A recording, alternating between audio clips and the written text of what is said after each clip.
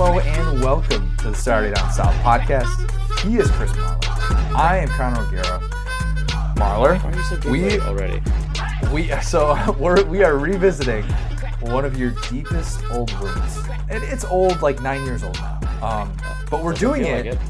We're doing it because it is unofficially our 200th episode of the STS podcast.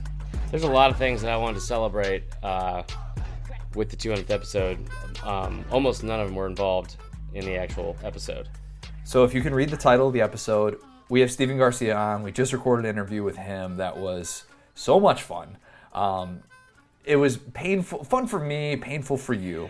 That's the best way to describe at least some of it. I mean, Steven Garcia, I've always said is my absolute favorite SEC player ever, non-Bama player, because I feel like there's a lot of me in that young man, mainly because of drinking and facial hair. Regardless, yeah, you guys kind of look alike now. Well, that's not a compliment. Thanks, man. Like his playing days, he's trucking people nonstop. No, like the beard. I'm just saying, like I can see your face right now. Like I feel like you guys share some, somewhat similar physical traits. I hope he's listening to this. I appreciate that. That's the nicest thing you ever said to me, Connor. Thank you. I don't want to tear up yet because I already had to tear up so many times revisiting this game, the 2010 South Carolina-Alabama game, which Connor had just somehow forgotten about and you should have heard him. No, not forgotten. Forgotten. Needed to revisit. There's a difference. Either way, he was so excited to tell me all of the cool little things he had seen from rewatching the game tape, and I was like, yeah, I got it, yeah. It's like stubbing my toe nonstop. That's what I felt like for 30 minutes. We're going to talk a lot about 2010 Bama at South Carolina because this year, of course, Bama travels back to South Carolina. So we're trying to just get out ahead of it a little bit with some of this conversation. I'm on step 9 of my program, so I have to technically do this. See, here's the difference. Like, you remember that day so well. Like, I was obviously like half joking because I rewatched the game a couple days ago, or yesterday, I guess that was. I rewatched the game, and like I was telling you just little moments in that game. And it's funny because you, without having rewatched it, like basically have the play-by-play in your brain of this game that you've probably tried to get out of your memory for the last decade now. I think that's fair to say. But for me, it was different because it was one of those things where like I was trying to think back. I'm like, where was I this day watching? Because I remember watching the end of it, and then like obviously like you see the highlights and all that stuff. That day, I witnessed in person Terrell Pryor's greatest moment as a football player. Did he sell something? When he was at Ohio State.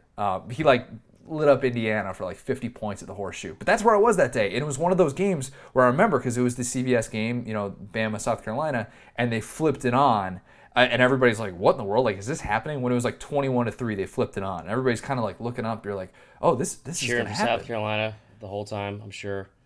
So it's fun for me to like revisit this moment. Yeah. It's like somebody that doesn't have a dog in the fight. I will say that's what you just said. I'm not even trying to pick on you. What you just said is the staunch difference in SEC and Big Ten football is that there will never be a podcast, which is like I don't need to set the bar that low, but there will never be a game between Ohio State and Indiana that they are still remembering 9 years ago and like whoa. You are dead wrong on that because everybody in Iowa City is going to remember Ohio State getting whooped by Iowa a couple years ago. Everybody in West Lafayette. Oh yeah, against Indiana. Yeah. No, you're absolutely right about that. What I'm saying. You don't bring in other teams to this. I thought you were saying just against a lesser Big Ten team, like you were making the Bama South Carolina comparison. No. Okay, I get what you're saying there. It was. I remember where I was that day, and we'll talk about it. And I remember how the day ended with a lot of yelling and irrational reactions. A lot of drinking. It's fine. We'll deal with it.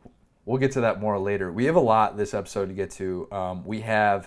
We're going to talk about some program-changing wins of the 21st century. Just right along the lines of South Carolina 2010. I had to talk him into that, guys, so I could talk about some good things about Bama. We have the NBA draft is on Thursday. Yes, Thursday. So we're gonna briefly hit on a couple little things. We're not basketball guys. Like, let's be honest. Do that, yeah. Yeah, we'll talk. Just some things that I thought are interesting. Some things that SEC fans as a whole might be looking at. And then the first thing though that we got to hit on. Phil Steele's bowl projections came out, And, this is preseason magazine season. Everybody's excited for it. Everybody's, you get that magazine, you rip it open. You can't wait to see what he's saying about your team, blah, blah, blah. And there are a whole lot of SEC fan bases that are not happy. One specifically that is more unhappy than the rest. And don't you know it, it's Florida fans. I know this will shock you, but Florida fans overreacted online again. Phil Steele, the same guy who said in 2017 that Florida was a sleeper national title contender, 2 years later, coming off a New Year's Six Bowl victory, Phil Steele has Florida in the, wait for it, the Liberty Bowl. The Liberty Bowl. I mean, wait, that's Memphis. No, is that? Yeah, it's Memphis. That's not Shreveport. Yeah, Shreveport's the Independence Bowl. Yeah. Let's get our I mean, no offense, Florida fans, but the way you've treated us this offseason, you kind of deserve a trip to Shreveport. I thought this was a little bit low, to be honest, the projection. We'll get into all of them. But I don't want to say I was shocked, because nothing shocks me with Florida, Georgia, or Tennessee fans on Twitter anymore. But when I got the Phil Steele magazine, as I'm holding it up to you right now as we FaceTime, I was so excited. I smelled it for no reason. Yeah, why did you do that? I don't do it consistently. You have to say it like that. But I was so excited. I was at Books A Million in Lexington. I was like, oh my gosh, it's out. Like that, this is my favorite preseason magazine. And I posted, I was like, it's like Christmas morning, whenever the new, what do you call it? Like the new Phil Steele magazine comes out. And there were a lot of Gator fans that did not like him. He's a sweet man.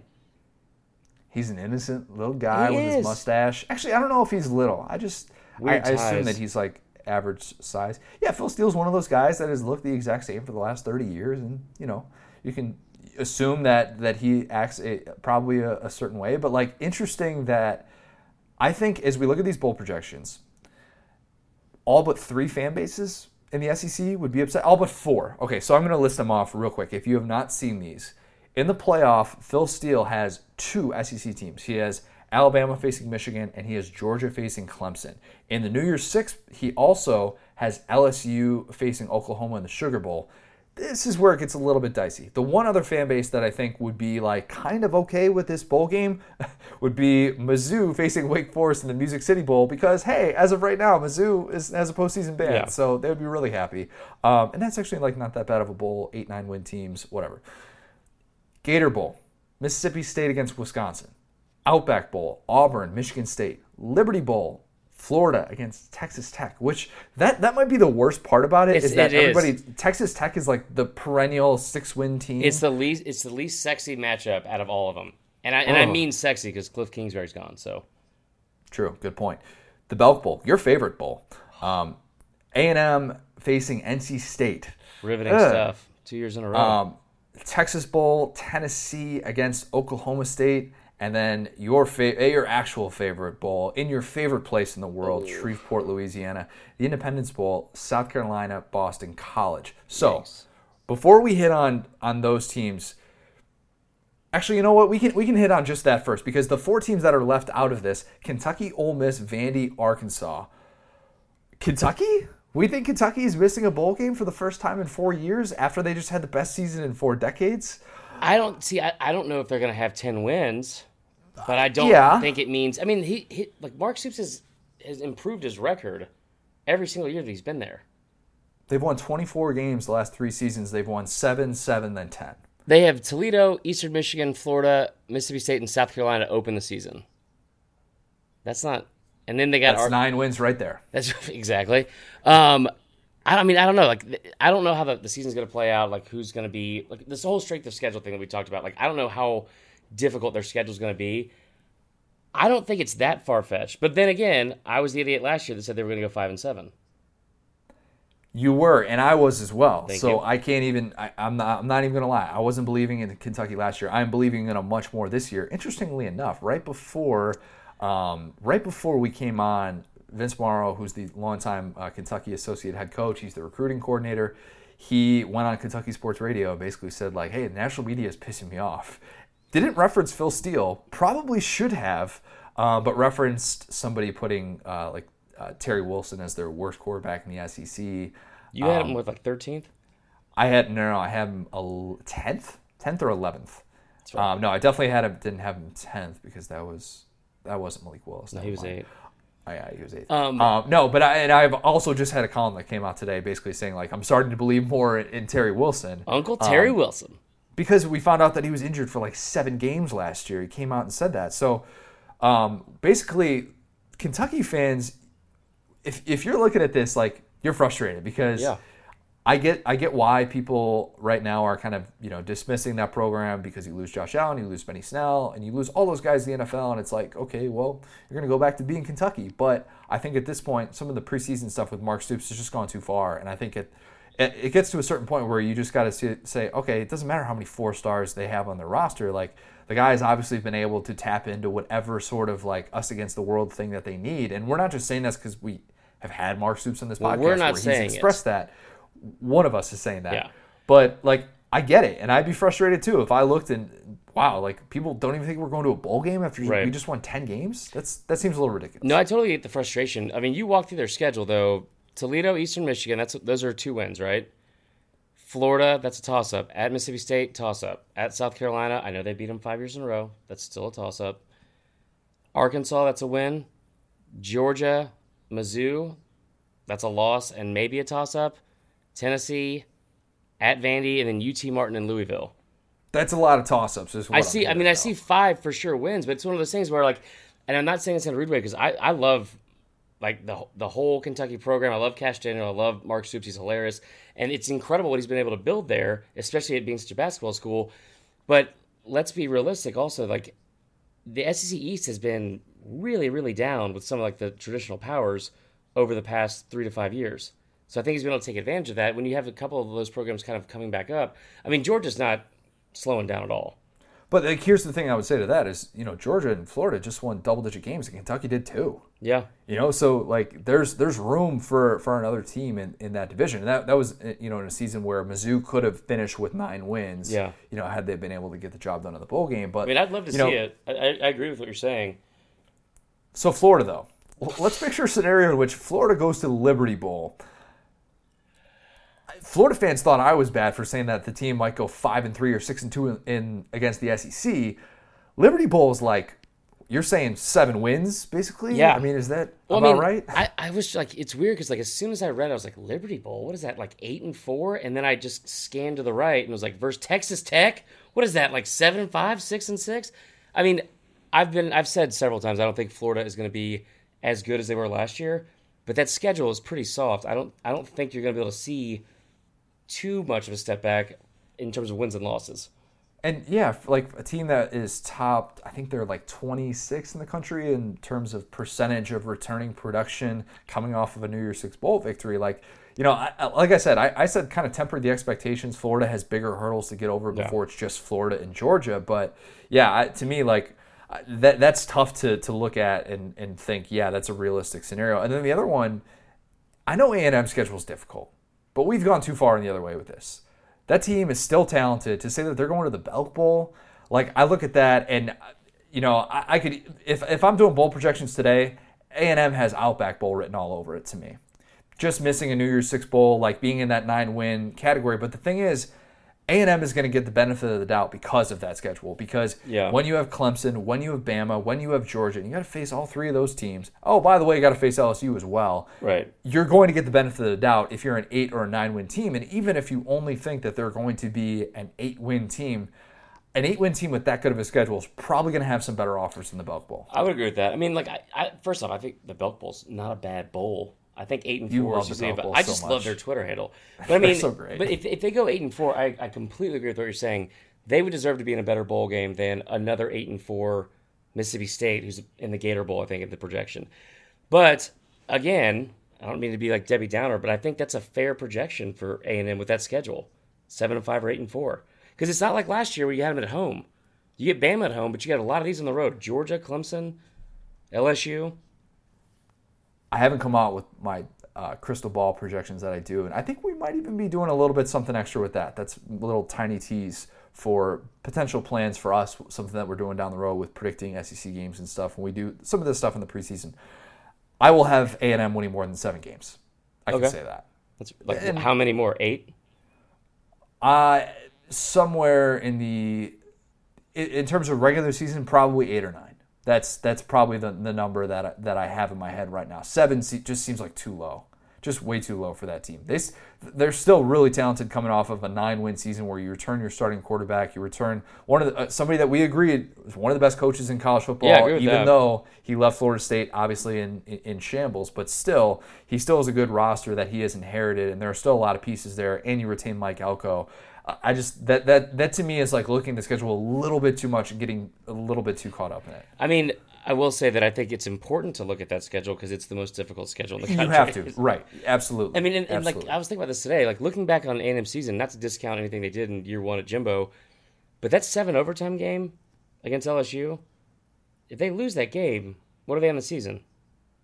They would have had 7 regular season wins. So They win that game, and then they beat NC State, Right. of course, in the Gator Bowl, so they get to 9 wins that way. But yeah, I see what you're saying. I mean, that's, a lot of these things are, the difference between 7 and 9 wins or something like Yeah. that. So for a team like Tennessee, I've kind of changed my thinking with Tennessee as this offseason has progressed, because You're Tennessee, welcome.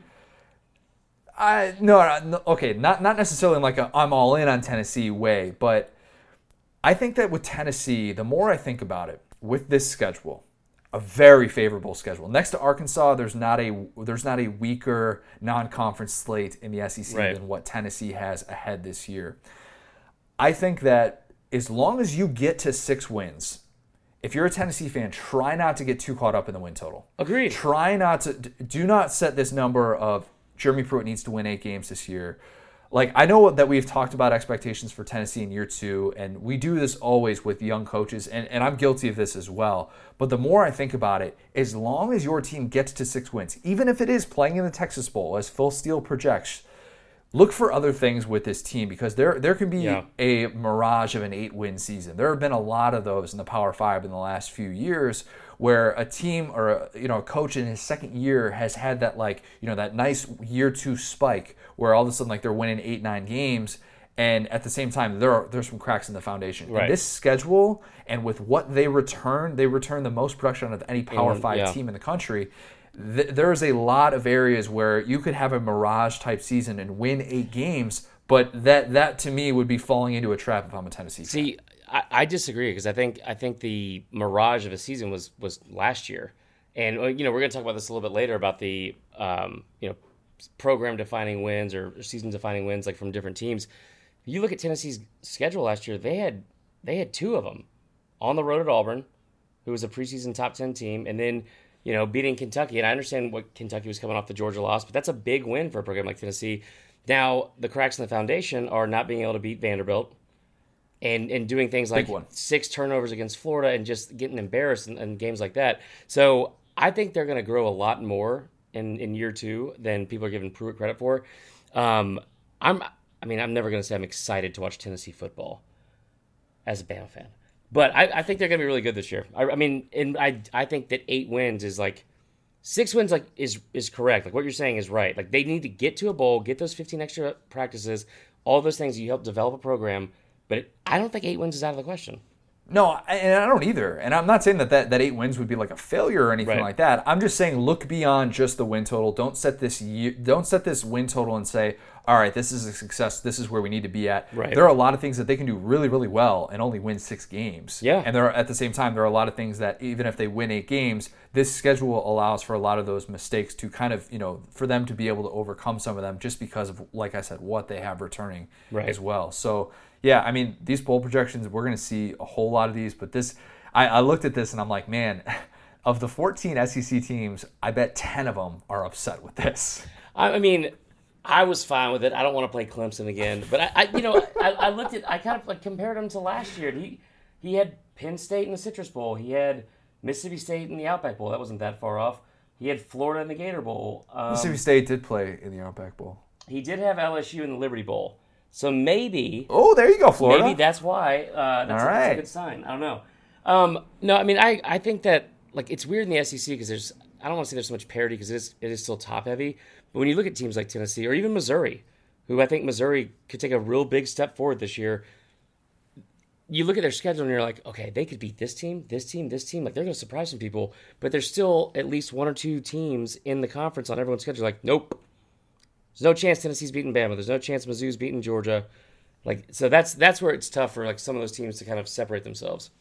Yeah, there's like 4 games, and this is what I've learned doing this the last couple of years. There's like 4 games where you look at the schedule, and it's really a coin flip about how much you believe in the coach, how much you believe in the player. When you really play some of these games out, that's just kind of how it breaks down. And then like the majority of the games, you pretty much have a good idea. But maybe that's why it's tough with Kentucky, because if you're not sold on Kentucky, then you're just going to assume that they're going to lose all these games. And last year, I wasn't sold on Kentucky, so I had Kentucky winning 5 games. And, that's just those coin flip games you're not going to give to them, even though they're not necessarily against Bama or against Georgia or somebody like that. But that's just the way it works. What do you think the reaction is going to be if that third game of the year in Lexington, oh boy, Kentucky beats Florida for the second year in a row? Whew. From both sides, from Florida fans and Kentucky fans. Florida fans Florida fans overlooked it last year. They got to the place where they felt like the progression and what they did down the stretch. If Florida loses the bowl game, let's say they lose to Michigan by 2 touchdowns in the Peach Bowl, I think it's one of those things that you look back and you scratch your head and you're like, wait a minute, are we really going in the direction that we want? Even if you end the season with 9 wins and going to a New Year's Six Bowl, I think something like that gets talked about more, as to where now. And this would be, I think, maybe the same thing next year, depending on what happens after it. But because Florida was able to figure things out, piece together some really nice quality wins that stand out, it overshined. Yeah. It really, a lot of people look back and they're like, oh, it was early in the season, still figuring out the offense, whatever, without a couple key players, without CeCe Jefferson. Like, I get all that. Yeah. But I think it really depends on what happens after. But at the time, yeah, Florida fans would not be feeling great, and Mark Stoops would be putting his money in this bank and flexing. Because that's what he does. Last thing I'll say is that the biggest failure out of all this, and the Citrus Bowl actually called us out on Twitter for this, there's no Citrus Bowl. That's Camping World, whatever. Give me a break. Okay, first off, it's been a tie-in for the SEC since like you were a baby. Okay, but I live here, so I can say that. That doesn't make any... Okay, first off, we're not going to call the Citrus Bowl the Camping World Bowl. Yeah, exactly. We're not going to. Oh my God. I agree. I'm okay. I'm okay with that. I want to call it the Citrus Bowl. Yeah. It's been the Citrus Bowl since what, like 1930? I doubt that, Connor. I don't think they've been going to Orlando for that long. Look it up. The Citrus Bowl is ancient. Is it really? Absolutely ancient. Yeah. No, seriously. It's one of the oldest stadiums in the country. Yeah, it's very, very old. I know Orlando doesn't sound like a place that would have that, but yeah, surprisingly enough, it does. Fair enough. Right on I-4. All right. The NBA draft is Thursday. We are not big NBA guys, but that is okay. A couple things that I just wanted to throw out there that I think is worth keeping in mind, because let's be honest, it's June. You're going to flip it on. You're going to watch the NBA draft, and there's going to be SEC players taken this year. You're shaking your head no. I know you're going to actually watch it. You will. I hate the NBA offseason. Yeah, it's. I think this offseason is very, very interesting with all the free agents, but that's a different discussion for a different time. There's a stat about Kentucky that I don't even know if the average person realizes, like how bad it is. Everybody knows it's bad, but like to the extent. I looked this up and I found that from 2008 to 2018, Kentucky had 25 lottery players. That's a lot. That's like 2 a year, right? The rest of the SEC combined in that stretch had 6. That means Kentucky accounted for 76% of the SEC's lottery picks. A lottery pick is 1 through 14. And they ain't going to a bowl game? Just for a little bit of perspective on that, Duke only had 11 lottery picks in that stretch, 46% of the ACC's. Ugh. Only 2 of the top 7 picks from the SEC weren't from Kentucky. So that's gonna be different this year, though, because Darius Garland, the Vanderbilt guard, who was basically like the 2018 version of Kyrie Irving, we think that he is going to be picked in the top 6. That's at least what everybody seems to be suggesting, even though Vanderbilt was historically horrendous this year. If no P.J. Washington, Tyler Hero, or Keldon Johnson are taken in the lottery, which is realistic, they could, one of them could move up. You never know. It'd be the first time in the Calipari era that Kentucky did not have a player picked in the lottery. The conversation that I'm trying to get to is, we have talked a lot about SEC basketball as a whole taking this next step. Does the draft really matter in showing that? No. I don't think it does. It's an individual. Right. Because it's weird. in the NFL, in the NFL draft, we throw out that draft stat a lot because it's really good and it shows, okay, this is all you need to see. Yeah. You know, the development and the coaching, it's there. If you're producing this much NFL talent, it's not by accident. Something like that is really strong. But it's weird because I went back and I looked at some of the numbers for the amount of SEC players taken in each draft. And I actually think there's a good chance that they're going to hit double digits this year. There's going to be a lot of those like late first round into the mid second round type of guys. And it might not necessarily be a bunch of lottery guys. It might only be like, one or two lottery guys from the SEC. But the SEC has actually had like relatively average numbers and better than I thought, I guess, overall in the draft. And I guess what I'm asking you is like, let's say the SEC has 12 guys picked, which would match the most taken by the conference in this decade. Does that matter? Like, should we actually care about that? I'll make a graphic for Instagram for it. That's about it. There you go. I mean, so I don't really think it's that big of a deal, and I'm not trying to be hypocritical or what's what I'm looking for here, Connor? Contradicting. Sazzer. There it is. No, like contradictory of like talking about the NFL draft picks. 'Cause I think it's different when you have that talent stays home. Like those recruits that grew up in the Southeast and predominantly go to SEC schools because there's more dominant and blue blood football programs in the SEC. You don't have that in basketball. So most of the athletes, if they do come from the Southeast, are usually going somewhere else. I mean, basketball in general. If you're a top 25 kid, you're going to Kansas, Kentucky, Duke, Wichita State. I don't know. But I don't think... I'm much more impressed with the fact that the teams that the SEC had last year and what they were able to accomplish versus one player being drafted. Right. Because the NBA draft makes no sense to me anyway because there's only 2 rounds. If you get drafted like after 23, you're going straight to the D League, and apparently there's a G League now. It's just the G League. They changed the name. Why? What? Okay, that's fine. They didn't throw out any other letters? No, maybe they'll change it in a few years to like the A League. That'd be cool. Yeah. Although that kind of gets confusing with like AAA baseball and the NBA. But yeah, sure. No, I think that really doesn't do it for me. Like I want to see guys like, I don't know. I thought Ben Simmons was going to be great in the NBA. As somebody that's gambled on him a lot, he's not. If there was like a transcendent player like Zion that was in the SEC, that would be cool to watch. But for the most part, I mean, I don't think it's that impressive. It's only 2 rounds, and most of the kids never even make it.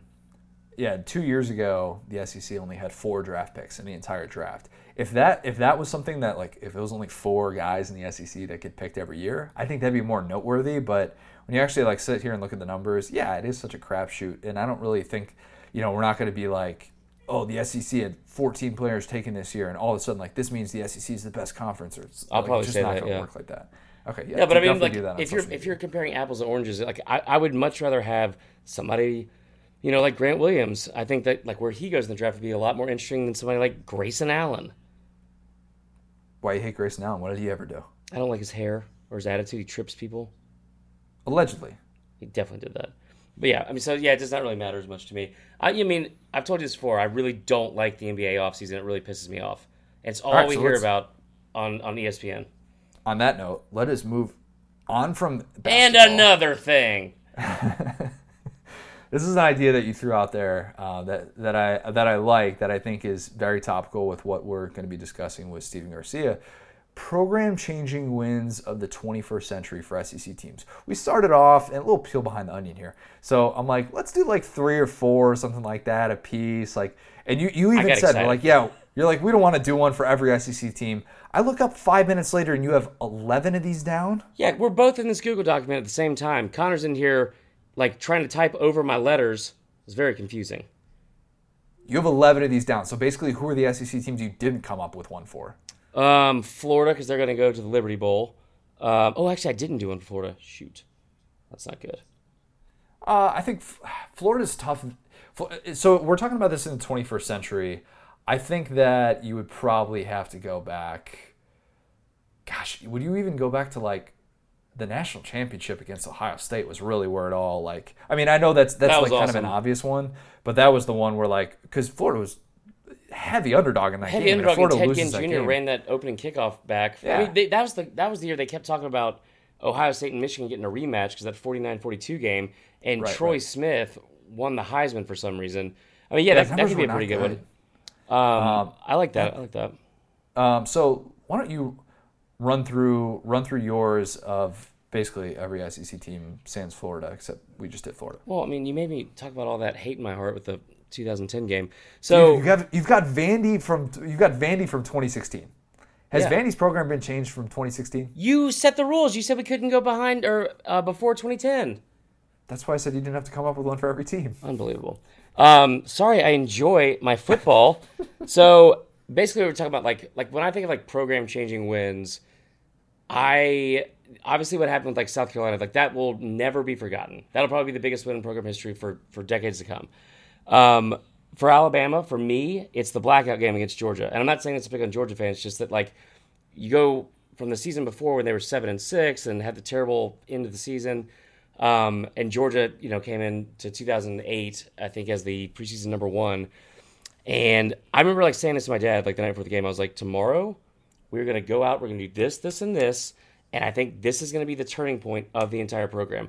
And for once in my life, I was right. That was pretty cool. Pat on the back for that one. But also with UGA, it's also the blackout game versus Auburn in 2007, or I'd say one of the Florida games from either 2007 when they beat them. That was Tebow's year, and they like had the entire team dance on the field, or 2012 when Jordan Reed, I think his name was it Jordan Reed, tight end, fumbled going through the end zone. Right. So, I mean, I think the 2007 Auburn game, that was like, I felt like Georgia's like coming out party almost like to the national stage. Like, this is like a fun, awesome program that seemed like everybody was like on board with Noshawn and all those guys. Kentucky, LSU, 2007. Okay. I would have gone Kentucky, Florida, 2018. That's fair. I mean, 2007 was before 2018, so I'd say it probably changed the program. That's whatever. Right. LSU A&M 2016, where Darius Geis ran for like 280,000 yards. Or last year, I mean, I'm strictly saying this from like a Coach O standpoint. Auburn to Georgia from 2018. We forget how badly they beat Georgia that game. Like a drum. Yeah. Let's see here. Mississippi State at LSU 2014 with Dak Prescott. That's a good one. They ended up winning like 3 games in a row against ranked teams, and they became like the first. They were ranked number 1 and the first ever. Yes, yeah, I like that too, because that is more of like there's a national view of what our ceiling is, and we have just blown through that. Right. That to me is what I think of when I think of like a program changing win. And it's hard to do that with some of the the Bama one, like they were not what they were or what they are under Saban at that point. And going on the road and beating Georgia like in that environment with all that talent. That's why I threw that in there. I mean, the Georgia one in 2012 against Florida, getting like the monkey off your back because of how many times they've been beaten by Florida. But it's hard to do it for some of these programs because they're so tradition rich anyway. What about too with Bama, the Tebow crying game? I mean, that to me is like a huge changing of the guard. Like, we are here. I mean, obviously the rest is history after that. But that game to me is like, I remember that as like, we are really changing hands in the SEC right now. Well, I mean, and you blew the lead in the fourth quarter of the year before in the same building. Right. And going into that game, what sucked about that, because we didn't have the playoff, it was like, we're 12-0. We have one of the best teams I've seen us ever have. And oh my God, we're going to run into this buzzsaw with Tebow and just talent, Percy Harvin talent everywhere. And if they lose, they're out. That's a really good one. Ole Miss beating Bama 2014, 2015. Dynasty's dead. Yeah, yes, exactly right. So Auburn, I had a different one than you. And I'll say this for Gus. The 2013 A&M game on the road against Manziel, that was a game I thought they had no business winning. I think they had just come off a loss to maybe LSU, and they probably should have lost this game and didn't. They hung on the road, and then that whole magical season was still intact. And you have like the prayer Jordan Hare and the kick six, obviously. And then also the SEC championship game against Mizzou, because Mizzou was a top 5 team at the time, one of the best defenses in the country, and Trey Mason ran for days. Was Mizzou favored to win that game? No, Auburn was favored, I want to say, by like 3.5, maybe. Okay. Yeah. And then Mizzou would be, this is perfect. The 2013 Georgia game in Athens, it was like a 12 o'clock start. That was, I mean, like for Mizzou to come like into the SEC, and you remember the 2012 game in Mizzou when they had like the Georgia players celebrating in the end zones with like grown man football and all that kind of stuff. So that was pretty big. And I threw the Vandy Tennessee game on there for Vandy because that's where Derek Mason was dancing. Oh, yeah, that is a classic Derek Mason dancing game as well. Okay, all right. I'll give you a little bit of a. I'll let y'all talk a little bit for the Vandy one. Those are really what's good. What's a better one? I'm saying I don't know if there is one that. Well, you could probably point to like. Here's the thing: James Franklin beat one ranked team while he was at Vandy. Like Vandy had those great historic seasons, but like, what was the game that you looked at during that run? I'd have to go back and find it just because they never had great historic seasons. They had historic seasons for Vanderbilt. Right, that's what I mean. It's all in perspective. Historic seasons for Vanderbilt, where you're getting to this level that you didn't think you could get to. But I don't know. That's what's tough is that you don't have this game where like South Carolina beating Bama, where all of a sudden like that's your get onto the national stage type game. Well, I'm saying the 2016 Tennessee team was that ranked in the top 10 at one point. That's with Josh Dobbs when I think they were undefeated like through mid-October. They had that Hail Mary against Georgia. They had that like crazy loss at A&M. And they lost 3 in a row, yeah. But Vandy beating Tennessee that year, they've now beat them 3 years in a row. Yeah, true. It's like something you can hang your head on. The last one I'm going to say before you go into this 2010 game, the runner-up for South Carolina was the 2012 Georgia game. I think it was at South Carolina where they won 35-7. I just remember being drunk at a bar in Atlanta and screaming at the top of my lungs, I said it's average at best to be a Georgia Bulldog. And some stranger turned around and threw a full PBR at my head. Oh, that's a waste of a good PBR. I deserved it. Yeah, he probably did. But those are good. Those are all really good. I went a little bit of a different direction.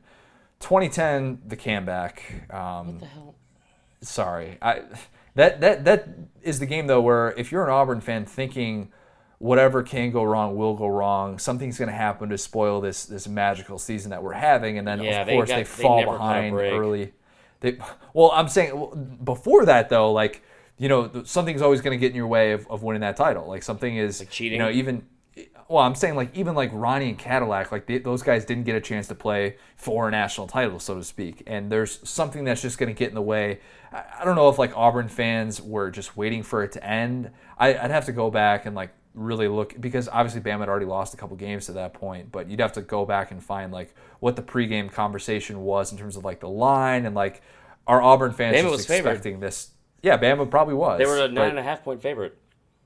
And then they jump out to the early lead, and Auburn's like, okay, no, Cam Newton's still pretty good, and we're not done doing this thing yet. So that's like a game where expectations were exceeded for what you thought your program could probably do. 2012, the Manziel game against Bama. That's another one What's that. wrong with you? I'm not. Sorry. Well, that's the thing is like a lot of these games are going to be against Bama because if you think your program has a ceiling, and if Bama is this thing that is way above your ceiling, that's just unapproachable, peak Saban, all that stuff. A&M having this year in a new conference where you beat the team that eventually got to play for a national championship. That's still like such a loud statement. So that to me is always going to be a game that stands out. Manziel's numbers weren't that good in that game, but some of the plays that he made were obviously stunning against the defense. He was the best team in the country at the end of that year. There was no other team in the country that was going to beat A&M. Do you remember what they did to Oklahoma in the Cotton Bowl? Didn't treat him very nicely. No, it was crazy. That was good.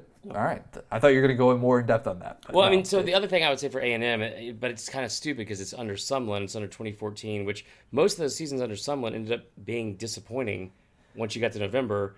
But the 2014 game at South Carolina, where Carolina's a top 10 team, it's the first game of the year, national television. I think it's like a Thursday night, and Kenny Hill goes off for like 400 yards. Oh, Kenny Trill. I think A&M has had like a couple of those moments, but it's tough.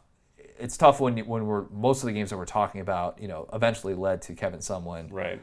Like ultimately getting fired. So, 2014, you already did the Ole Miss Bama. Sorry, I really didn't mean to do just Bama games. And then, like I said earlier, Kentucky, Florida. Those are a lot of games though that I think fans hopefully would want to look back on, and they would want to appreciate. So that is the perfect segue into our conversation that we had with Stephen Garcia. Something that we are going to be doing. something that we kind of like dipped our toe in the water a little bit with Steven doing this and reliving the 2010 game against Bama. We are going to be doing a new type of series. The plan is starting next week, where we look back at SEC games, and we'll have a bunch of categories that we break them down into. We're going to each rewatch all of them, and we're going to break this down. We're going to have a lot of fun with it, and just take a little take a little trip back in time. And this was an idea that we got from listening to something like The Ringer, where they do the rewatchables, and they do it for all these classic movies and stuff. And we're like, you know what? I brought this idea up over a year ago, guys. Well, yeah, I mean, you did, but it's also something that, like, we are going to kind of, some of the formatting and stuff, we're going to come up with, obviously, our own ideas for it, but that's just a little bit of some of the inspiration. And I think it's fun, and, like, I'm excited. Gauging what was the reaction on Twitter yesterday after I threw out, like, hey, I'm in the middle of rewatching 2010 Bama, South Carolina.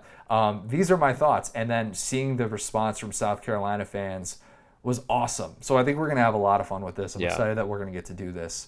But yes, this is and one of the other things about this, so our conversation with Steven Garcia, please trust me, just stay till the end and you will not be disappointed. Yes. Definitely stay till the end. So without further ado, here's Steven Garcia.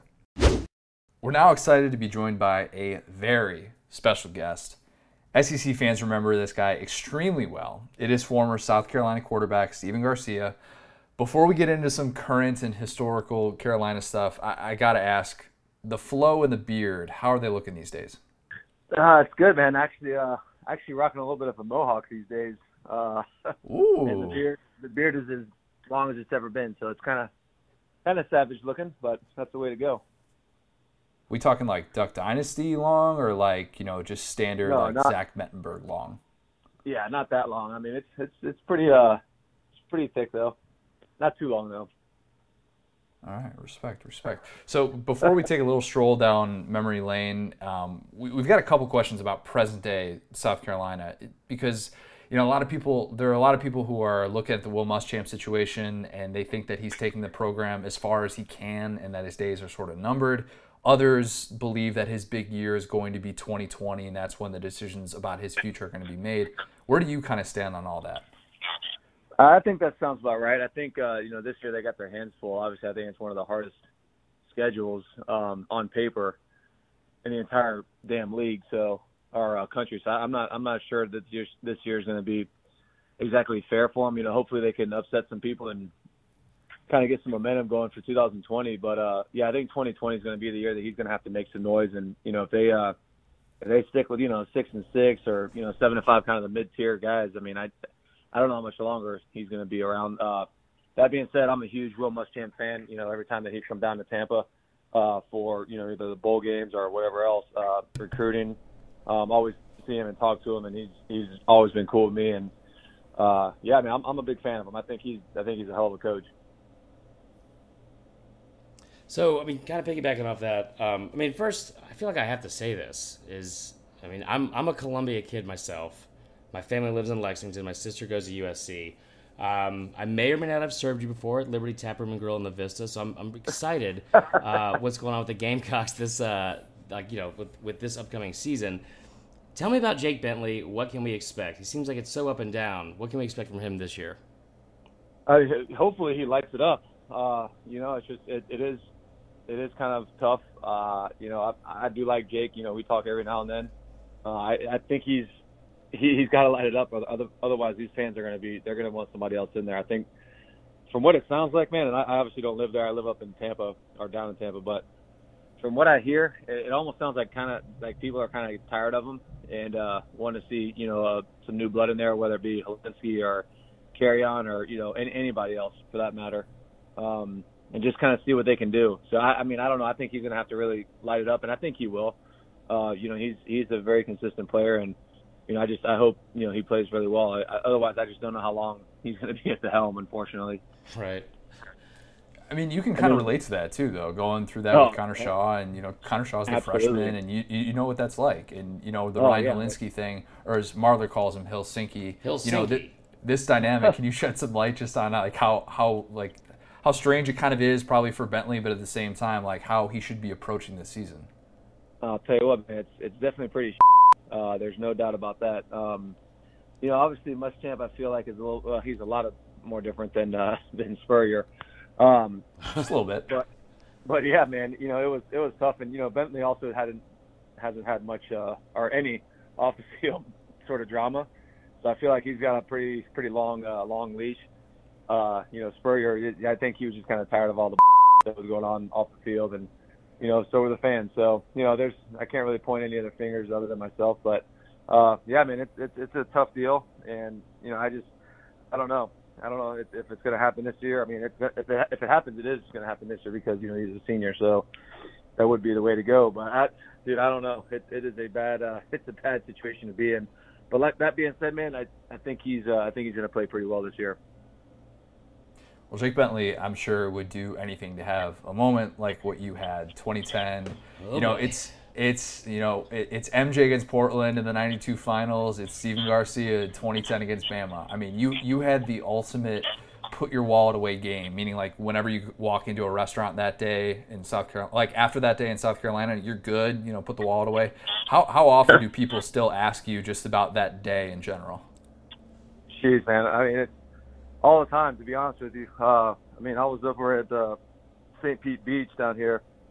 What was it? 2 or 3 weeks ago, and you know, just kind of hanging out. My brother's the head brewer down at Mad Beach Brewing, and you know, just kind of hanging out there and having some beers. And some people come in with some Alabama hats, and you know, we just start kind of shooting the shit a little bit. And they're like, "Oh yeah, man, I remember you back then, and you know, it's crazy as hell. You could have missed and this and that." It's just that's all they want to talk about, and you know, I get it. It was obviously a hell of a game, but I mean, I don't feel like that was my best game I ever played, believe it or not. But What? yeah. Well, thank God. Yeah. It's about time someone said it as a Bama fan. Yeah, man. I honestly don't feel like I played. I mean, I played pretty well, but I personally don't feel like it was the best game I ever played. Wow. Well, that's news to me. I mean, we want to talk about a lot about that 2010 game just because, you know, like I said, like just rewatching this, Marler has the play-by-play in his head still, which is. It's funny to kind of dig back into. But. To be fair, also, despite being from Columbia, I am a diehard Bama fan. The other side of the family's from Alabama. So you really ruined that Saturday for me, but we're going to get into it. So, like, in rewatching this, I totally forgot how in the pregame broadcast, Vern and Gary didn't even know that whether or not you were going to be starting that day. Like, Vern's first sentence about you was that you were on a short leash because you had been benched for the fumble against Auburn the previous game. Did you think all week that you were going to be starting? Like, what was that whole situation like leading up to that game? Oh, yeah. No, I mean, the whole week of practice, you know, I talk about it all the time. You know, people say, you know, how was Spurrier different that week? And honestly, I was the most carefree and relaxed that he ever was, you know, in the 4+ years that I played for him. You know, practice was relaxed. I mean, Tuesdays were usually our ball busting days where, you know, full pads were all hitting.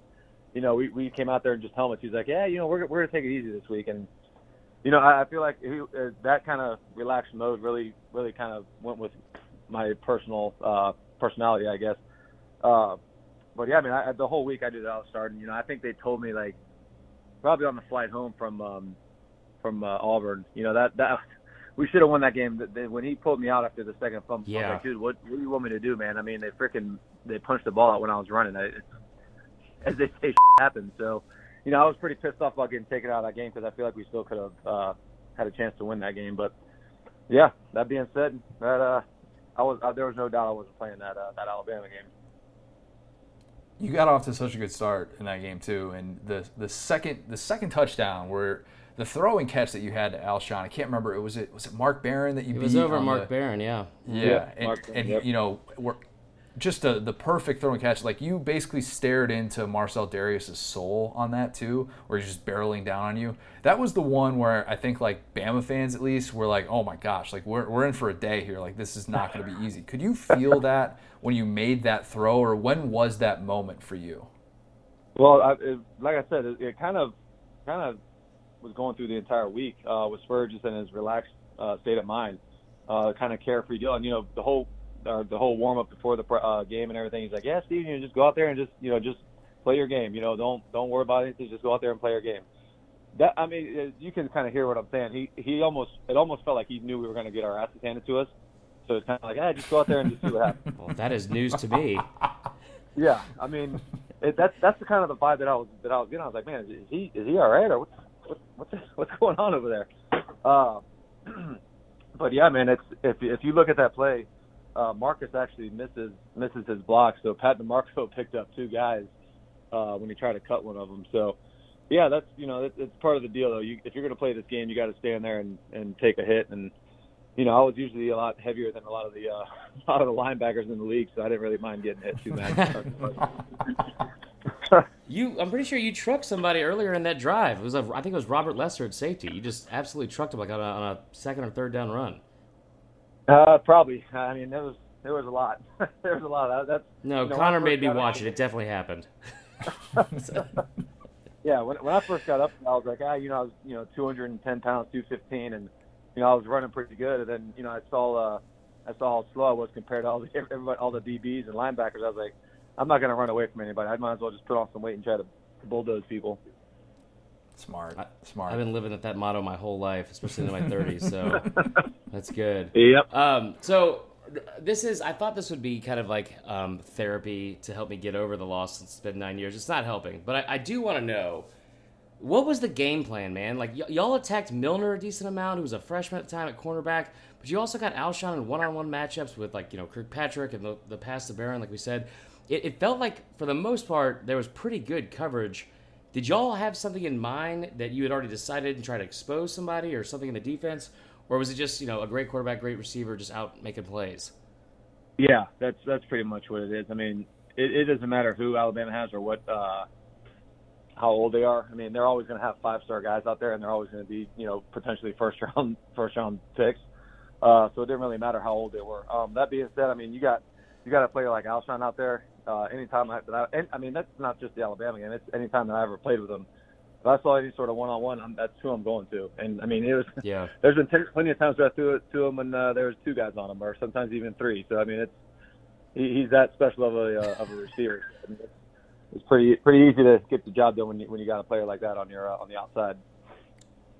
That's fair. So maybe like the lone. Well, at the time it was deemed a mistake, and I've came to your defense on this because I think you got ripped for this way too much in the broadcast by Gary Danielson. But the high snap and the safety, where you just throw the ball away, like early in the second half, that conversation with the HBC after, like he looked irate on the sideline. Can you give us a little bit of insight what that conversation what exactly that was like with him? Yeah. So the snap, not only was it high, it was hard as hell, and it's a fastball. I wasn't really looking at. I forgot what player it was. It might have been Mark Barron, actually. I could see him out of the corner of my eye, my right side. I'm actually kind of walking through it in my living room right now. I could see him in the corner of my eye on the right, getting ready to blitz. So I'm kind of like slowing the cadence down so he doesn't get a good jump on it. And I'm kind of going through it, green 88 to Hut. And I guess after the first one, TJ snapped it up, and I kind of looked at it the last minute. Anyways, I got it, and I knew he was blitzing, so I was like, this guy picked it up. I mean, it's obviously sick. So I was fortunate enough to get a good bounce and just flicked it up and threw it out of the back of the end zone. And then, I come out and Spurs just freaking ripping me a new one. And, I had some choice words for him as well. And, got in a little argument, and that was about it. And then after the game, we're sitting there watching tape, and on Mondays is when we usually do that. And he's like, yeah, I want to tell the whole team I want to apologize in front of everybody and to Garcia, because that was the play of the day. And in my opinion, that was the play of the day. That saved the game. And I was like, man, it's about damn time. Okay, you're right. Yeah, you outscored our entire kickers, all of them. No, you're right, and I think that's just a sign of like how good you were that day. Like everybody remembers the 17-20 and just like how accurate you were and just how comfortable all your throws just seemed so smooth. I gotta ask, it's a 3:30 game, so maybe you had lunch, you maybe had 2 meals before this, whatever. The breakfast that you had that day, first of all, what was it, and second of all, have you had that every single day for the rest of your life? Probably the same that always was when we had game meal. It was an omelet with literally everything in it, and then what else? Preach. I mean, I think that's pretty much it, man. Maybe like a little bit of yogurt and some oatmeal. I mean, I really don't even know. Oh, what? No palmetto pig? Like... No Popeyes? Nah, nothing. No, hell no, man. Yeah, they Spur would not. There was no fried food available for for anybody. Either that was pregame meal before the game or the night before. There was nothing fried. Wait, along those same lines, Marler, do you want to ask? This is a good time to ask Steven about the Bojangles story. Yeah. So was it? I can't remember because I have like, was it a Bojangles or a Popeyes that was right across from the fairgrounds, like right across from the stadium? Bojangles. Yeah, I remember hearing the story about Spurrier just posting up in a golf cart outside of the Bojangles so nobody would go over there after practice. That was like how he's trying to get people to make weight. Wait, what? There was some story in the, I guess like whatever like the Columbia paper was, and it was just a picture of him just posted up out front of a Bojangles in a golf cart, just making sure none of the players were going over there after practice. Oh yeah, for sure. Because there would be some guys that was, his rule was he was like no fried food or anything, and some of these guys would go in there and what is it, a contraband type deal, and then steal like a fried chicken bowl or whatever, and put them in their travel bags. And he caught wind of that, and he's like, all right, I'm gonna just have to stand out there and watch these guys. He did not play around with that. He was serious about that deal. Oh gosh. So I've always been curious about this, and everybody knows the stat. Your great bar trivia question about like who was the last SEC East quarterback to beat Saban, and it's you. And it's looking back, there have been 77 straight non-top 15 opponents that Bama has beat since that day. So I got to imagine like you changed our laugh. People are like doing the game planning that people do on a weekly basis, where like even if it's Kirby preparing or whoever it is, like whatever coach it is in the SEC, or maybe even like some of the Group of 5 schools, an FCS school, you've had calls come your way, right? Of like, hey, how in the world did you do that day? Like I imagine you field those calls on a somewhat regular basis. It's not too regular, but I mean I've definitely gotten calls over the years about what was the game plan and what did you do differently? I was like, dude, I didn't do anything differently at all. If anything, the rest of my entire career it was different stuff. Spurrier trying to micromanage everything and trying to get me to be a robot, and that's not who I am. I'll never be that kind of guy, and that's obviously the difference of it. But yeah, man, that whole week of practice, I'm telling you, everything was just so relaxed, and he just said, yeah, go out there and play, man. Just go play your game.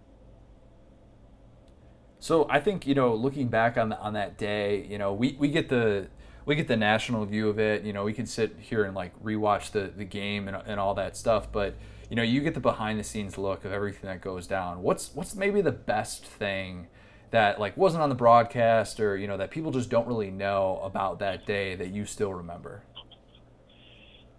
Oh man, probably the after parties. Yes, that is a follow-up question, Steven.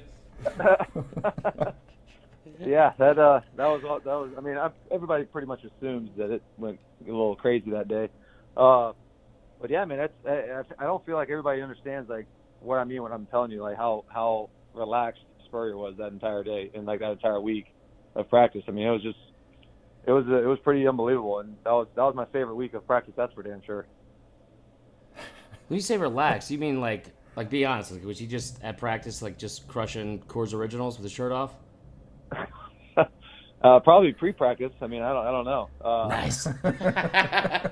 So I remember, this is actually a true story. I remember saying this after that game because I was not happy as a Bama fan, but it was cool to see just because I have so many ties to Columbia and South Carolina. And I mean, everyone was on cloud nine, and I remember being really upset if that last touchdown, just being like, I guess it's gonna be a good time at Sharky's tonight. So, but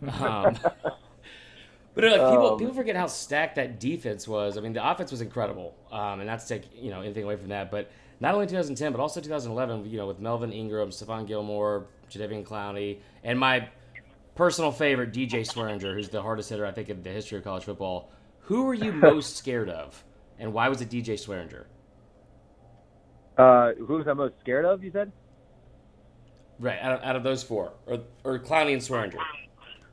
Oh man, I'll tell you this: Coach Spurrier didn't let Clowney practice against our offensive line. He would go against the scouting guy. No, I'm dead serious, man. Like we go like after practice, or we do our team period, 1 versus 1s, and he's like, all right, Clowney, get out, you're done with practice. Like he wouldn't let, because he's like, yeah, I don't want you getting Garcia hurt or all that and or getting our hurting our tackles. He was that dominant player. Obviously, I mean, freaking guy went first overall pick. So, and he's doing pretty well now. But I'll say this, man. I mean, DJ was a hard hitter, but he cheated like hell when he was in coverage. So I love throwing against DJ. That's a good answer. I like that a lot. Oh yeah. I would not say that to him at all. He's terrifying. So I know your last season, 2011, didn't exactly pan out the way you or anyone hoped it would. But how proud are you, even now, having been a part of that group that not only turned around Carolina football, but is one of the most talented and dominant run in program history? Yeah, it was. I mean, it still is a pretty taste in my mouth. Of the whole thing and how the career ended. I mean, it was just a bad deal. But yeah, man. That's, to be honest, that was the reason I went to South Carolina. It was, Spur. That was his main pitch. Was he's like, you can go to Oklahoma or Florida or Stanford, Notre. You can go any all those other schools if you want, and be part of their tradition and their history, or you can come to South Carolina and start your own tradition and be part of history with them. There is no history.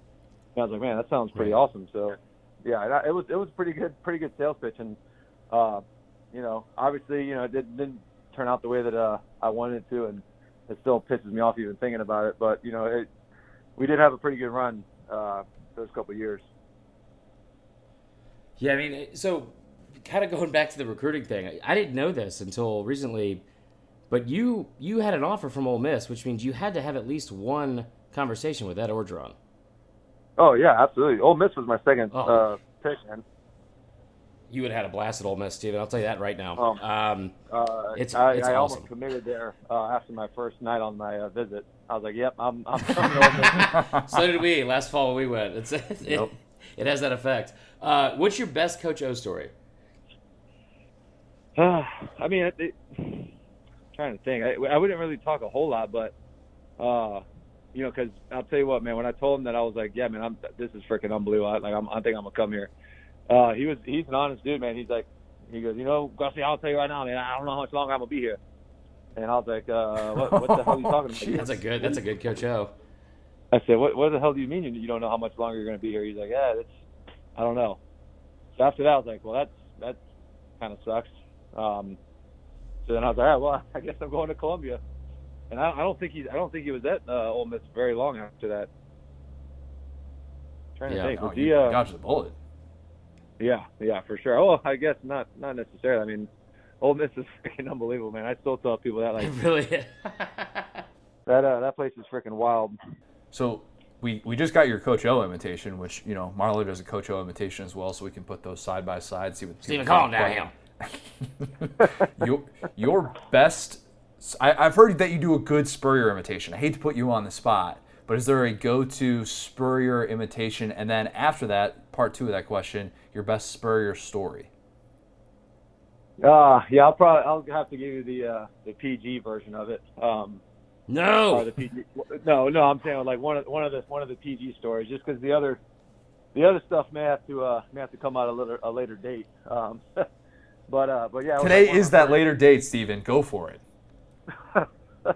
It was one of my first days of practice going up there, and I'm walking to practice with Chris Melly and Blake Mitchell, and I see this guy with his shirt off in the middle of the practice field, like doing like yoga poses and just weird stuff going on. So I'm getting over there, and obviously it's Coach Spurrier, and I'm sitting there. We're doing our pre-practice warm-up throws and stretches and stuff, and Spurrier's like literally 6 inches from me with his shirt off. And I'm sitting there looking at Blake like, what the hell is this guy doing? Like, I was like, hey, Coach, what's up, man? He goes, yeah, just catching some waves, young Garcia. I said, what? He goes, yeah, just get some sunshine. I was like, okay, man, that sounds awesome. That's incredible. Oh, my God. That's incredible. There's not a single coach I ever had growing up that I would ever want to approach me with his shirt off. Not a single one. Yeah. It was interesting, man. And he'd go in there in the weight room after practice sometimes and put his pink bandana on his head and go in there and just get after it. You got to hand it to him. I mean, he's an in shape, older dude, so you got to hand it to him on that end. That's fair. Gosh, That's fair. Photos.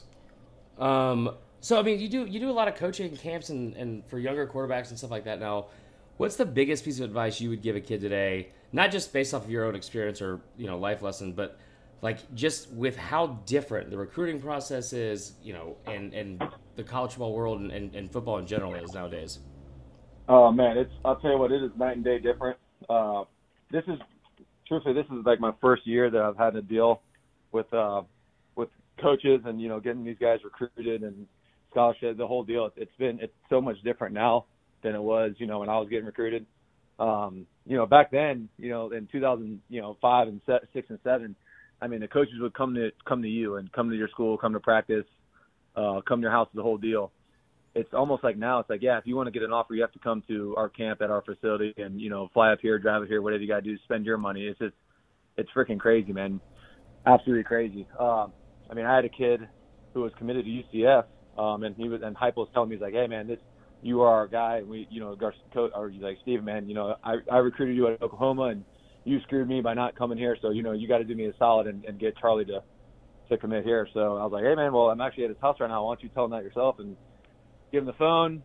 Charlie comes back about 20 minutes later. He's like, yeah, man, I'm going to UCF. And, everybody was pretty excited for him.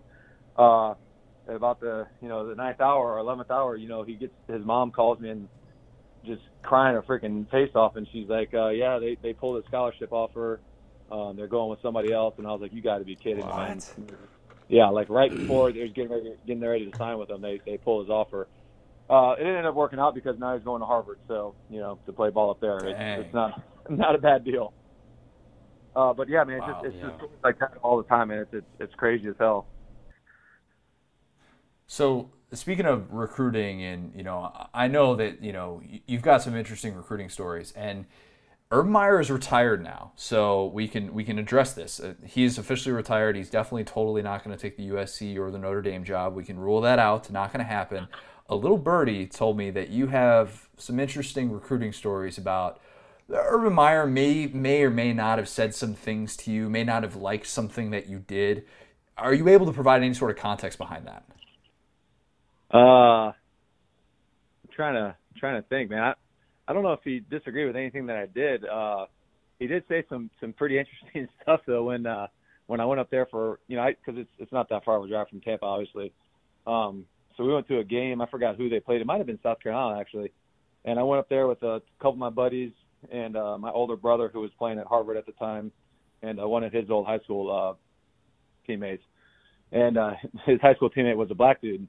So we went up there, and after the game, we go in there and kind of just shooting the shit with Urban Meyer, kind of in like the conference room, and he's sitting there talking, and all of a sudden he's like, we're just kind of chit chatting, and all of a sudden he goes, "All right, Steven, I'm gonna say something right now, and I'm this may offend some people." And my brother's old teammate was the only black guy in the room, so I'm like, "What the hell is this guy about to say?" He's like, "Yeah, Steven, this is this is gonna be offensive to some people." And I was like, "Oh God!" I thought he was about to say some racial stuff or something. And he kind of just looks at me and he goes, "You got to stop being such a and just commit to Florida." Dude, I looked at him. Hold on, can we go back to the part about your brother playing at Harvard? Yeah, I had two brothers that played at Harvard. Oh my gosh! Wait, so that was Urban's pitch. Like Urban's sell to you was, holy cow! And he could not have said that to Tebow. No way. Oh no, yeah. There's no way he said that. And it was. I kind of looked at him. Everybody just kind of looked at me with their jaws on the floor, like, "What are you going to do, or what are you going to say?" And I just looked at Urban like dead in the eye. I was like, "Excuse me, what?" Right. What the hell is that? What's going on, man? Like, no, man, I'm not coming here. You me? Holy cow! I'm sure he doesn't remember that now. No, yeah, he did. Come on, we know Urban's memory is I would have loved to see like a team with you and Tebow on it, though. That would have been awesome. Ooh. It was interesting, man. I'll tell you what, I like Tebow, man. He catches a lot of hell from everybody, but he's a good dude. Like Great I know dude, he preaches it, but he also he talks the talk, but he walks the walk as well. I mean, he's like a nice guy. So I will say that. Yeah. Tebow is I don't know a good friend, dear friend of the podcast. Yeah, I don't know how I would have paired with him as a teammate, but it might have been an interesting quarterback room. Right. Yeah, trying to get me to do all the faster. religious stuff, man. That's not my deal. You guys would have been a great sitcom, I think. I think everybody would have watched that. Probably. So, all right, last question before we get to Family Feud here. So, this year, and one of the reasons that we're kind of revisiting, going down memory lane, dealing with the old wound for Marler is because, obviously Bama goes to South Carolina this year. I'm telling you right now, like, your phone is going to be blowing up nonstop leading up to that game, as I'm sure you already know. I assume that, even though South Carolina, like, things didn't necessarily end the way that you wanted, you didn't have, like, this send-off, this moment where you could just kind of, fade off into the sunset and do what a lot of, multi-year starting quarterbacks do. They've got to have you there, like, as an honorary captain for this game or, like, flipping the coin, something, right? Yeah, so I guess Justin King, who actually used to work with SDS, so he texted me the other day, and he was like, hey, man, are you going to be coming up to the Bama game? I was like, that's because I go up there. I try to make it at least one game a year, and I didn't make it last year because I was coaching at high school down here. So I'm gonna go. I think I'm gonna go up there I'll probably go up there the whole week and just kind of see what happens. But yeah, I saw that the there's beer sales in SEC stadiums now. Is that happening in Columbia too? Or? Perfect segue. That's okay. Well, you make that happen. You put in the good word and say, all right, I'll get some business. I'll bring some buddies, and I'm sure that they're going to want to do that if they know that Stephen Garcia and a few of his buddies are going to, come and make it worth their while. Right. Yeah. So I think that's what I'm gonna do. Anyways, so Justin asked me if I wanted to do like the little Gamecock, like, I don't know, chant or whatever it's called before the game. So I'll probably end up doing that and see what happens, man. I think it should be fun. I'm not sure if the outcome's going to be the same as it was in 2010, but you never know. Steven, I swear to God, if you suit up in that game, I'm going to be real upset. I may try to sneak a little uniform on or something. I can't relive it again. No, we'll get you out of here with a Family Feud. We do this with every interview. I'm really excited about this one. We do 10 to 12 questions, just rapid fire. You say the first thing that comes to your head, and then we add up all the scores, and you might win a prize at the end. We will see. Are you ready? Yeah. Connor, put 2 minutes on the clock. Here we go. Favorite bar or restaurant in Columbia, South Carolina? Other than my house, I'll say Village Idiot. Oh, that's a good one. That's a really good one. Good pizza there. Yeah. Okay, worst SEC fan base? Tennessee was pretty bad. Make sure we get a sound clip of that because I agree. That's good. Who's the hottest Disney princess? The hottest what? Disney princess. Disney princess, man. That's a weird ass question. It's not a weird question. It's fine. Oh, now's where we cross the line. Yeah, I don't know. Maybe Pocahontas, maybe? How about that? Oh, the answer was Jasmine. That's close. That's close. If you were a character on The Office, who would you be? Oh man, I love that damn show. I'd probably say James Spader. I think he's hilarious in that show. Really? Robert California. Oh no, you no, and Connor no, are not going to get no, along. man. What's your favorite episode? The favorite one, man. I'll tell you what. I watched it last night. It was the one where it was early as hell. It'd probably be illegal to show it now. The one where Dwight was trying to find out who all the gay people were in the office. Yes, the gaydar. Dude, I'm talking Gaydar. about- Oh, that's classic. Jim I told was me you could buy absolutely in Gator tears online. watching that. I was in tears watching that last night. That is good. Okay, I like that. I like that. Let's see here. True or false? True or false? Columbia, South Carolina is the hottest place on earth. 100% accurate. Yes. I think that's the only reason Bama lost that day is because you had him on that sideline in the sun the whole time. Just saying. True or false? Dinner party from The Office is overrated. Dinner party from the office? Like that episode. Man, I'll be honest. I don't remember that. Boom. So that's a yes. That's a lot of points there. All right. 5 points or the Vista? 5 points. Okay. All right. Describe Steve Spurrier in one word. Whew. There's so many words I could use right now. I'll just say competitor. I'll say competitor. That's a pretty good one. Okay. I like that. Toughest opponent you ever played against? Sorry, what? Toughest opponent you ever played against? Oh, that 2009 Alabama. Oh, yeah. See, we should have just talked about that, Connor. No. 2010 is more memorable. Nobody remembers 2009 where, they run the Wildcat and Mark Ingram launches his Heisman campaign. Nobody needs to know about that. The clock's ticking. Is more important. The clock's ticking. You got a very high score right here. What's the best SEC campus and or co-eds? Ole Miss. Yep, hands down. Bucket list concert you want to go to? Bucket list concert, man. I'm not a huge concert guy. Yeah, I don't really have an answer for that, to be honest with you. Okay. What's your go-to tailgating drink? After shotgunning a few beers, probably go vodka lemonade or vodka sweet tea, maybe like an Arnold Palmer or something. It's an absolute legend. Absolute legend. Last question.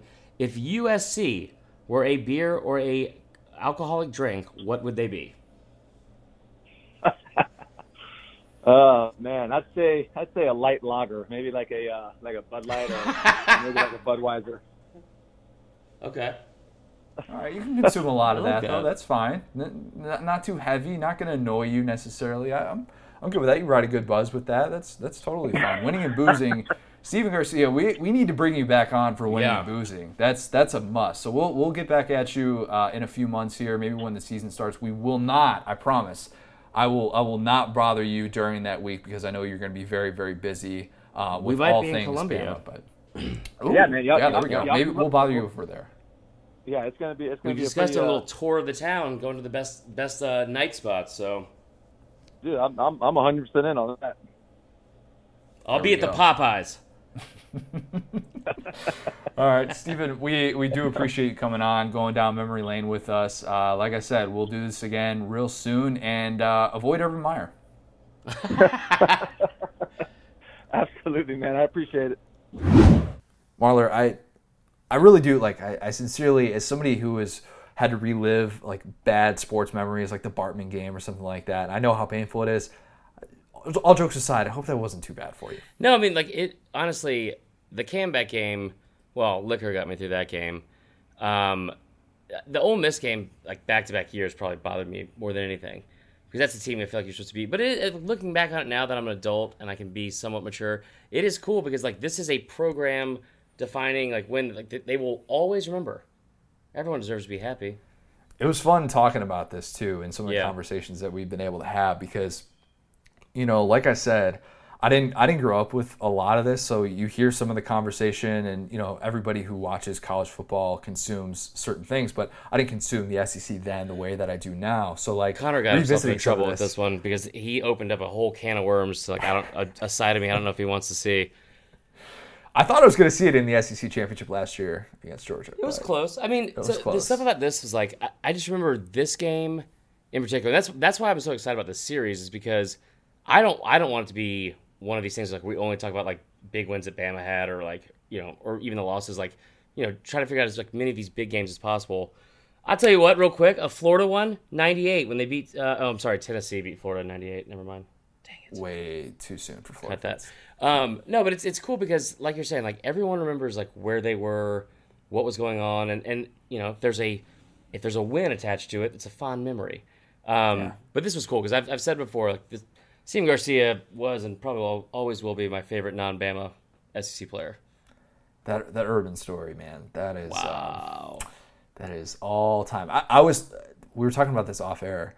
I was on the edge of my seat as he was building up to that. I was like, oh my gosh, what is Steven Garcia about to say right now? Don't get me wrong. I was terrified And then I very briefly went to the place where I'm like, oh my gosh, Steven Garcia is about to make national headlines on our podcast. Urban's going to have to respond to claims that he's a racist. Yeah. But thankfully, that was not said, and felt instead like something else was a said. Terrible Thanksgiving or Christmas dinner with the crazy uncle there for a second. That was a good story though. I mean, no, it was great. Yeah, he's just a straight shooter. I think talking about this game, I've said to you, like what I remember most about it was it. Like, I think my memory of it was a little bit distorted once I went back and rewatched it because I thought we just got blown out. We were never in it. All those kind of things. Bama was in it in the second half. It looked like Bama was going to come back. So I remember, like, the 2 games prior to this, they played Arkansas on the road with Ryan Mount and all that talent. They were a top 10 team. They had to come back with, like, less than 3 minutes to go.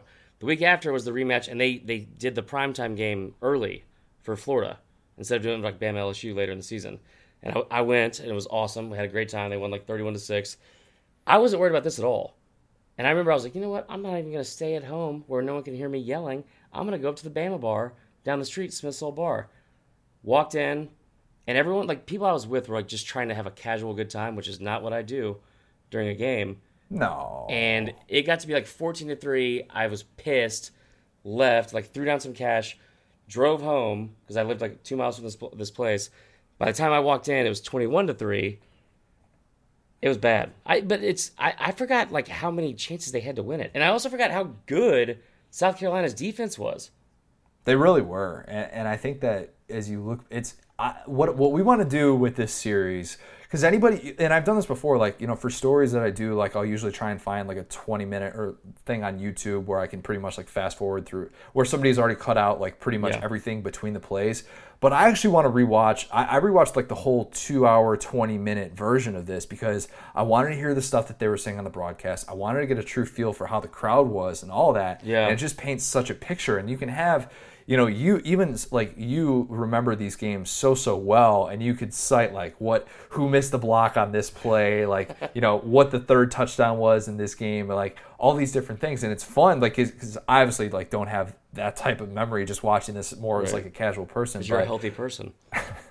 But that's what we're going to try and do. So I'm hoping that people are going to like tap into their, some of the best memories of their lives, and maybe some of the more painful ones, but we can revisit it in like a way that's going to entertain you. That's what we want to do because we're just trying to get to this off season together. We're trying to get through the off season together. We're all trying to do this together. Like we could just recycle the same takes all you want, but like we want to do, like I said earlier, we want to do something a little bit different, and hopefully you all will enjoy that. It is a problem I think on my own end though that I'll say, like even rewatching it, I'm like, okay, how did we not win this game? McElroy played well too. Yeah, I mean, I don't think that team was built to come from behind, but the pass to Alshon, I've just went on and on about this with you because it wasn't like they had bad coverage. The one-handed one where he made that was like the dagger too. Oh my gosh, yeah, that was insane. As Gary Danielson said on the broadcast, Alshon Jeffrey is probably the best receiver you've never heard of. Well, we've heard of him now. It was cool to see somebody like Spurrier, who was like an all-time great, but we kind of thought was like maybe past his prime, going up against Saban and what we thought was going to be just an untouchable team. I mean, you could argue they had the most talent out of any of the Bama teams since he's been there. Unbelievably loaded. Crazy. And the fact that he was able just to, X's and O's, just pick them apart, even though they had less yardage.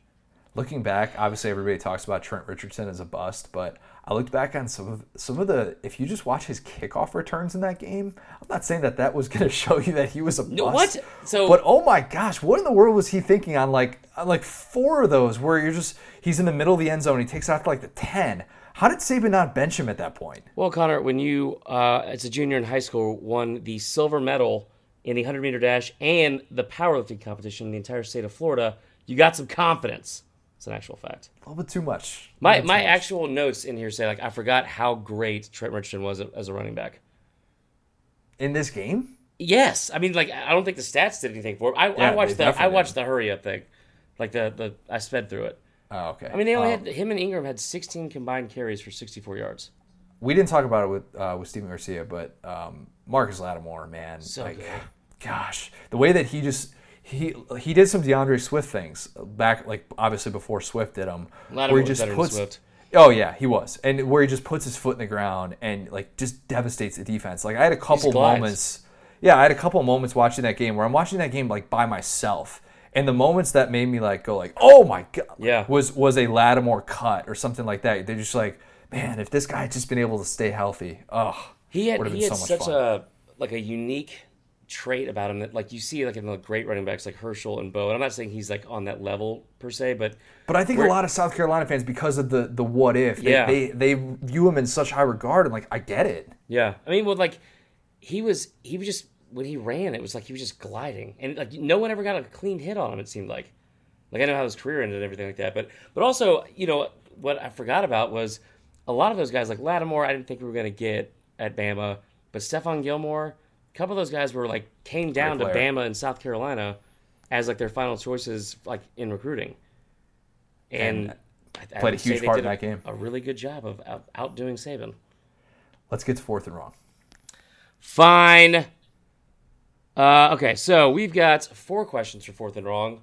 We're going to move on from my terrible, terrible PTSD. Guys, I'm going to say it. You guys didn't do a great job this week. Whoa. Yeah, that's right. Bobby Bertrand, I don't even know what you were talking about. We're gonna open with your question, though. What's the weirdest thing you've ever noticed that everyone does? Example, literally everyone makes laser beam or machine gun noises when they're thinking, especially when on the phone. Huh? What? No, I like Bobby Bertrand a lot. I've known him since we were in high school together. I don't make a lot of laser beam noises. I don't think I do. What's like a stereotype or cliche thing that you do hate, though? That everybody does? Yeah. Oh gosh, I really don't know. Like, I think it's weird that people look weird without eyebrows. I know that's one totally different. Josh Dobbs? Whoa. No, I think that's like when people don't have eyebrows, it looks so weird. But eyebrows themselves are kind of weird alone. I don't know. Oh man, okay, I went way off the deep end with that one. Yeah. I'll tell you what, I don't like when our producer Will says bet. I don't even know what he's talking about. I don't know what that means. No cap? What the hell does that mean? I've never felt so old when he says bet. And I'm like, does that just mean okay? Have we ruled out okay? Saying okay? Every single time he says something like that, there's another pleat that unfolds in my khakis. I always think that when he says bet, he's going to throw out a wager. I wish, yeah, that would be exciting. Uncle Chris would love that. My least favorite thing that people do, I hate like cliche sayings like, how you doing, man? Hell, if I was doing any better, there'd be 2 of me. What does that mean?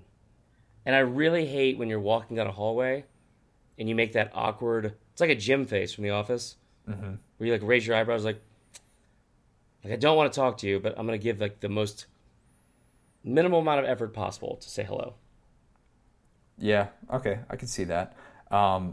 I would say, yeah, just the like human interaction in general. There's a lot with those. You could just do like a lot of the things that people do at airports in general are just awful. If you don't wear sleeves, if you have a sleeveless shirt on at the airport, you are a garbage person. These people, it's mind blowing. A lot of it in Orlando. Whoa. Probably make laser beam noises too. Okay, next question. As a newly engaged man preparing for a September wedding, that's 0 for 1 there. What's the one thing you miss the most from bachelor life? I'm going to let you take the lead on this. I miss being able to sit down and watch 3.5-hour baseball games. Oof. Is that bad? Or just 3.5-hour sporting events in general. Like, so for example, one thing that you're going to notice, and I don't know if you live with your fiance yet or anything like that, but as soon as that move is made and you're like, it's game 6 of the NBA Finals, I want to watch this. And I really would like to watch it. If I was by myself, I'd be watching this start to finish. And you have to be like, nah, we're going to watch like 4 episodes of House Hunters. We're going to flip on The Office here. Right. Hey, there's like 5 minutes left of this game. You mind if I flip it on? I guess. And I'm not saying that because I know my wife is, bless her heart, she is not alone in having that school of thought. Yeah. And I get it. But that's the thing that I miss the most is there's always live sports on a lot of times that I just like don't end up getting to watch because I'm not going to put somebody else through that because I'm actually thinking about what they want to do and I don't force them to watch that. It's different on Saturdays. Saturdays is totally different because it is my job. I need to watch 16 hours of football and that is just life. And she has accepted that begrudgingly somewhat, but that's the one thing though that I probably miss the most. First off, this was asked by Ryan Lewis on Twitter. Second off, Ryan Lewis from Macklemore? Very, very attacked by you on this. I mean, I will say, this is obviously I live with Allie. You think I could afford any of this cool stuff in this condo? You got a really nice Absolutely not. condo. Yeah, I used to live in like a basement apartment in the Highlands. Not very cool, sir. What I miss most, I would say going out more, like with my friends, just being irresponsible. But I honestly don't miss that much. I miss being out, being able to stay up till whatever hour and sleep in till whatever hour. Because, that's a good one. I mean, Allie's like the absolute best thing's ever happened to me. She's great. I'm not just saying that. And she loves sports. Like she watches all of it. Like she's fantastic and supportive with that. But yeah, I mean, like I miss sleeping in. Ooh, along those same lines, having a bed to yourself. Yeah, she got a queen That's a size big bed. one. What size bed do y'all have? We got a queen size, but we want to get a king when we get a house. Yeah, I had a king size bed for like 15 years, and I feel like I'm sleeping in a race car bed. You had a king size bed for yourself? California king, bro. Dang. I know, it's pretty cool. Yes. Okay, next question from Christian Peterson. Guys, by the way, all of these questions were submitted via either Twitter or our Facebook group for the SES podcast. Make sure you guys join that. The majority of the questions were from our Facebook group that you should totally join. And you guys did a really good job of not arguing too much with each other this week, so props to you. Pick between John Wick and John McClane. The one you picked will help protect you from the one you didn't pick. Have you seen John Wick? No, I haven't, but I knew it's Keanu. So I did see Always Be My Maybe, where Keanu has like a really, really good cameo in it. That's a good Netflix movie. If you haven't seen it yet, check it out. John McClane, because obviously I'm the world's biggest Die Hard fan. Boom. Everybody knows that. I am all in on Bruce Willis doing whatever he needs to do to walk barefoot. On glass. Step on glass. Like just go from, the 20-story buildings and be able to look down and know what exactly is coming and find a plan to be able to bust this operation. I am taking John McClane. Yeah, I don't care if John McClane's smaller. It's not a size thing. John McClane's on my side. Why would you even bring that up? He could beat up Keanu. Because I just think of Keanu and Hardball, and I can't get past that. He saved those kids' lives, except for G-Baby. Way too soon. Come on, don't do that. So Keanu, you can't take him seriously at all. You can't, and then you try to. He's really trending right now on social media. Then he had it's because of the movie. It's because of Always Be My Maybe. He's great in it. I think it's John Wick. Yeah, whatever. Same thing. People love John Wick. I mean, he's like a badass in these movies, but it's not really believable. That being said, I think Michael Scott was onto something with John McClane.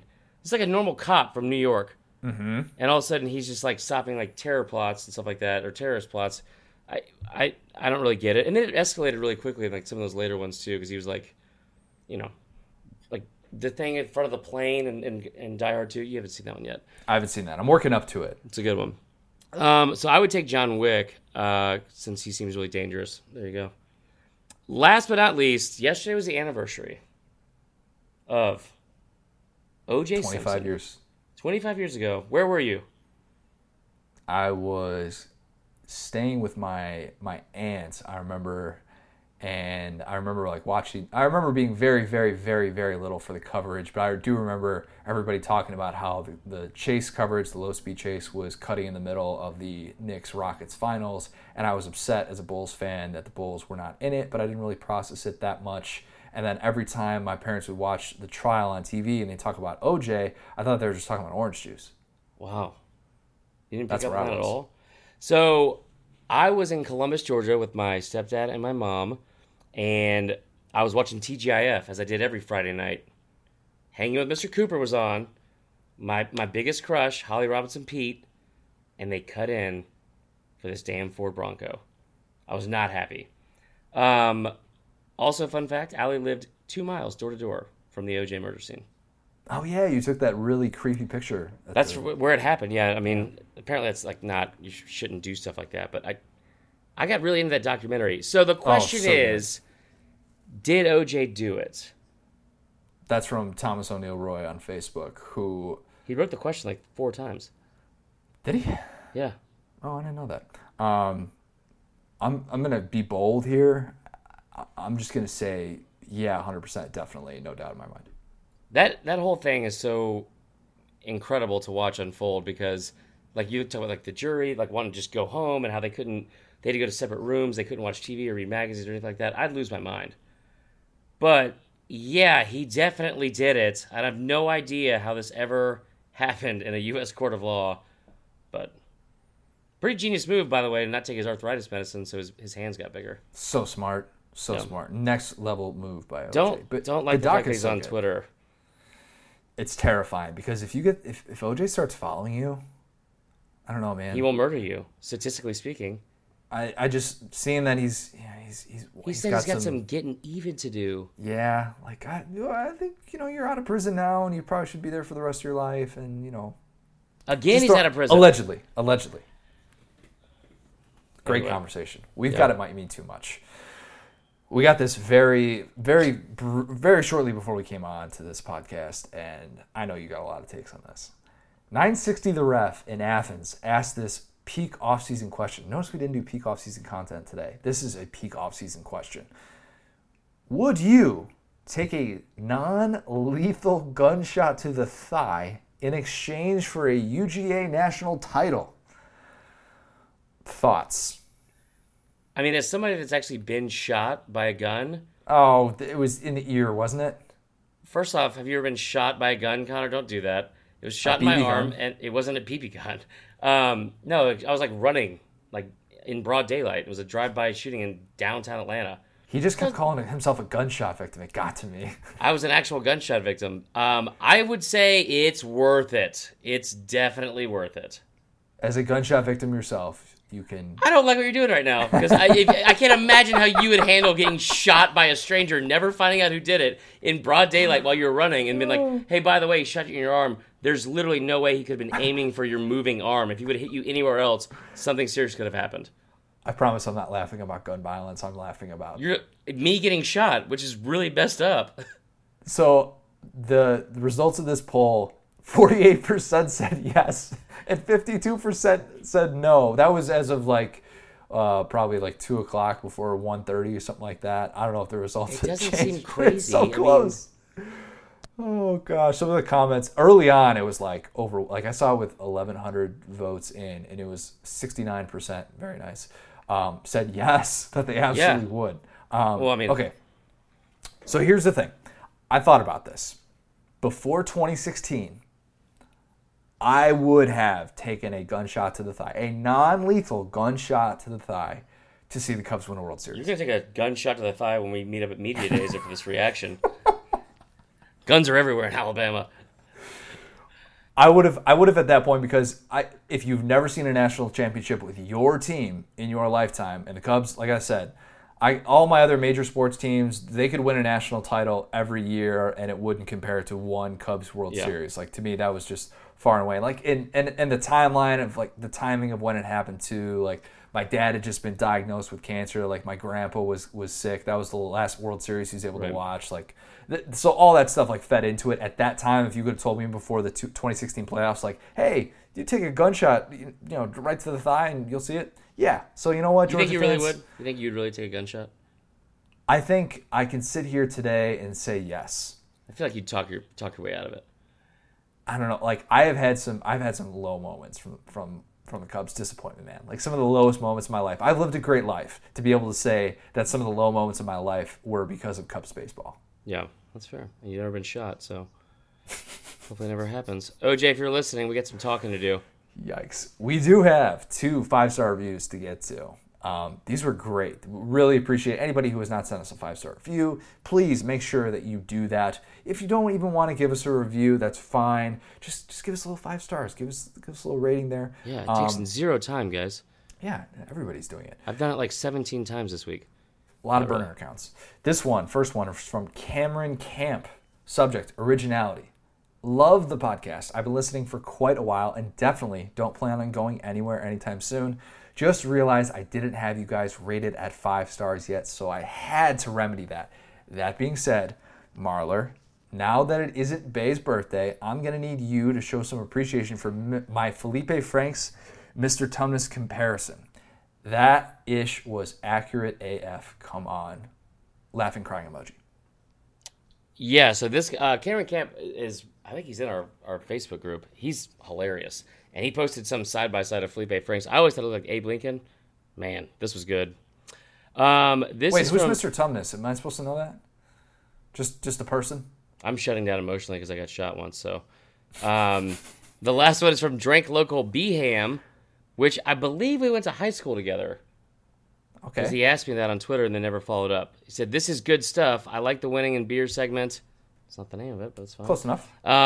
Please continue. Also, Urban Meyer's Bar should have been called the Urban Myth Poorhouse or Low Bar, where standards are never high. I like that. That's good. Also, we're going to be going to Birmingham in less than a month, so hopefully we'll drink some local Birmingham beers. Very, very soon. SEC Media Days are coming up quick. The plan for next week, like I said, we're going to be doing a little bit something different. The plan is, I think we're going to record that, on like Friday or something like that? Yeah. Friday. Okay, so we're going to revisit 2012 SEC Championship.